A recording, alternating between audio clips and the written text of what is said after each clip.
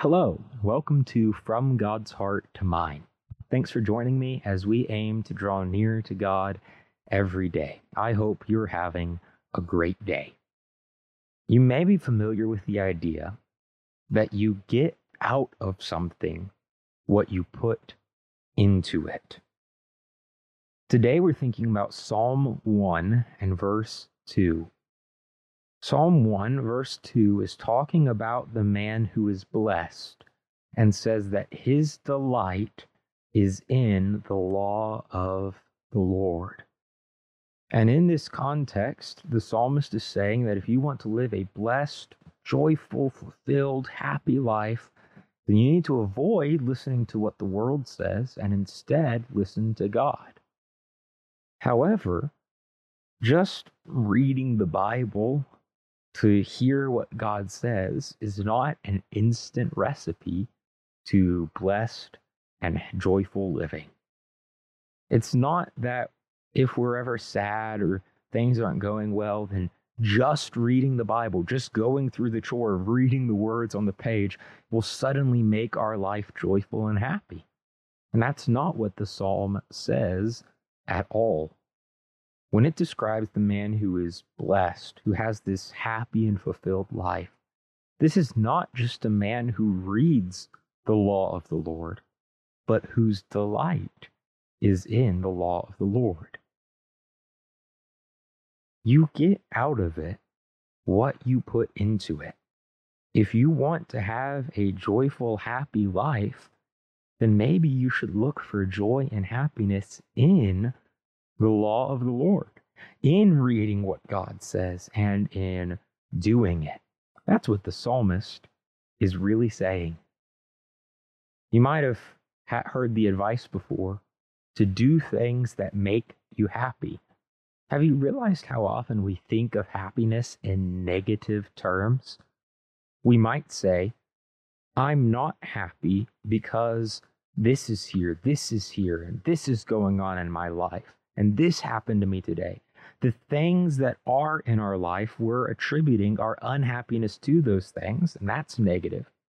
And when we say, I would be happy if I had this, if I was able to do that, we're describing our happiness in terms of what we don't have.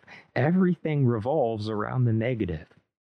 But if we were to instead do things that make us happy and do things that are positive and reframe our view of happiness, then maybe we'd have better luck. Well, I think that's the same way we need to view Scripture.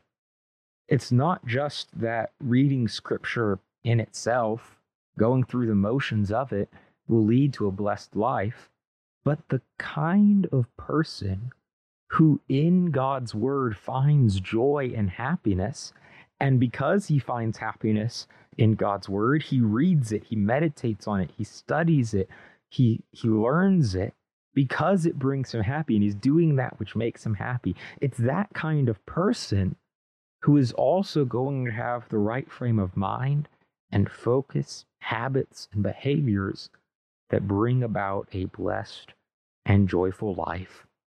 The thing with happiness is that there's no easy way to get it. People want quick and cheap happiness, but that doesn't exist. True joy, joy that lasts, joy that really means something and brings real fulfillment, is joy derived from day in, day out, loving God's word and living it. Because it's those things which are produced by that kind of heart which create humility and contentment and everything else that we should associate with blessed living. When you think about your search for happiness and your quest to be happy, don't think of it in terms of what you need to get rid of and what you need to start doing so much as you think of it in terms of who you are and how you view yourself in light of God's word. That's where true blessing and true joy is going to be found. When you pray today, Thank God for the gift of His Word, which to the right heart brings infinite delight. Thanks for listening to From God's Heart to Mine. My name is Caleb Griffith. You can reach out to me on any platform, and I'll include you in my prayers today. Go ahead and follow the podcast if you haven't done so already to hear new devotional thought every weekday.